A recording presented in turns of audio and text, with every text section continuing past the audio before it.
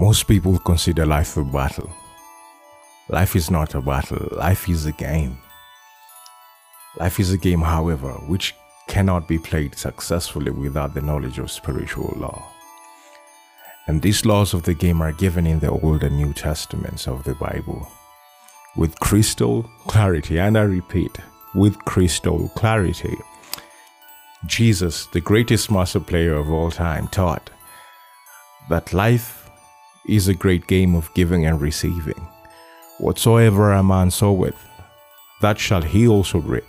This means that whatever man sends out in word or deed will return to him. What he gives, he will receive. If you give hate, you receive hate back. If you give love, you receive love. If you give criticism, you receive criticism. If you lie, then you will be lied to. If you cheat, then you will be cheated on as well. We are taught also that the imaging faculty is your mind, plays a leading part in the game of life. Your mind is the controller. Your mind is the gamepad, if you like. Keep your heart or imagination with all diligence, for out of it are the issues of life. This is Proverbs chapter 4 verse 23, which basically means that what man images sooner or later externalizes in his affairs. We have the word diet, which is a Greek word for way of life. Your diet is not only what you eat. Your diet is what you watch, what you listen to, what you read, the people you hang around. We perceive the world with the five senses, and the five senses act as the point of contact between you and the world, and this can alter your life for either good or bad. My name is Wambi. I'm a therapeutic storyteller from Nairobi, Kenya, and this is Dreams of an African Kid, a podcast where we apply the art of strategy to the process of life design. This should be home if a life of meaning and plenty is what you are after. Let's go! Long ago and a great way off, in a podcast of wondrous tales, lived a storyteller across the spectrum with a magical tongue. Every story he told, with a sprinkle of the great seeds of thought, came to life. His heroic deeds and tales have been told for centuries. So open up your hearts and fly with me to this extraordinary land called Dreams of an African Kid. Did you know that everybody is a storyteller? Yeah, everybody is a storyteller. Everybody is born a storyteller. Everybody is an artist. And we are all living in the stories told by our great ancestors of old. And these stories have been passed down from my grandfather of ancient times to my father and now to me. And I tell you these stories today so that you can tell the future generations who sing songs and tell tales of us, just as we sing songs and tell tales of Abraham, Joseph, and the great men of the Bible. And if everybody is a storyteller, then it goes without saying that God must be the ultimate storyteller, who created the universe by the power of His spoken word.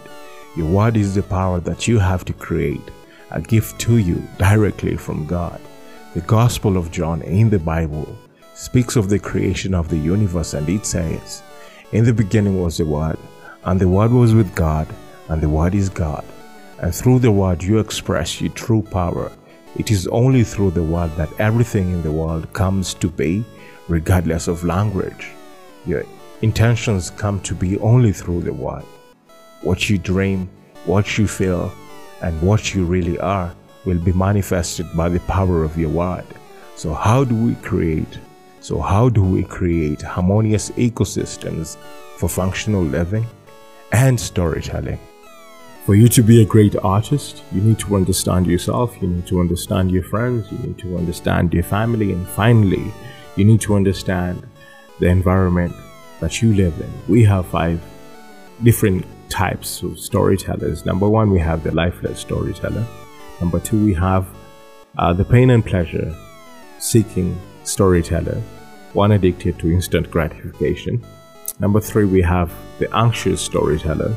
Number 4, we have the gloomy storyteller. And lastly, we have the elastic storyteller. We'll start with number 1, the lifeless storyteller. This kind of storyteller is not consciously interested in the development of a vision for their story. They stagnate and do not actively seek knowledge to better themselves. They miss targets and they hate authority and accountability. They are not humble. They have dysfunctional thoughts which ultimately lead to their failure. Number 2, we have the pain and pleasure storytellers. Storytellers in this ecosystem have had a taste of success, but are stuck in a loop like a hamster, wanting to move forward but with ineffective strategies. They are stuck in old paradigms, hoping for new and better worlds, but due to a lack of mental fortitude, they fall prey continuously to instant gratification because they see no need to improve. Number 3, we have the anxious storyteller. The storytellers here live in a constant sense of agitation, always hyper-reacting to situations, always upset, always unbalanced, and with feelings of powerlessness. Eventually, they fall prey to indecisiveness and are unable to handle what needs to be done. That's that. We have number 4, the gloomy storyteller. The storytellers in this ecosystem have let their negative habits continue for so long, which eventually consume them. If the ecosystem is burdened continuously in a state of imbalance, you end up in a state of depression. And that is why we find so many artists ending up in a state of depression. Number 5, we have the elastic ecosystem, the elastic storyteller. The storytellers in a functioning story or ecosystem such as this set up a complete plan and then execute the plan while partnering with like-minded creatives and effectively using their resources at hand. They constantly achieve their goals and exist in a state of deep happiness. They develop systematic and complete approaches which help in piecing together part of their overall creative vision. They set up effective time and energy management systems which keeps them almost always inspired. With new mindsets and positive thought patterns, freedom results and the sky becomes their limit. What kind of storyteller are you? This has been Dreams of an African Kid with me, Wambi. Dreams of an African Kid is an urbane movement dedicated to keep the tribe alive. Thank you for listening to me. Next week we'll be here same day. Connect with us. You know I love you guys.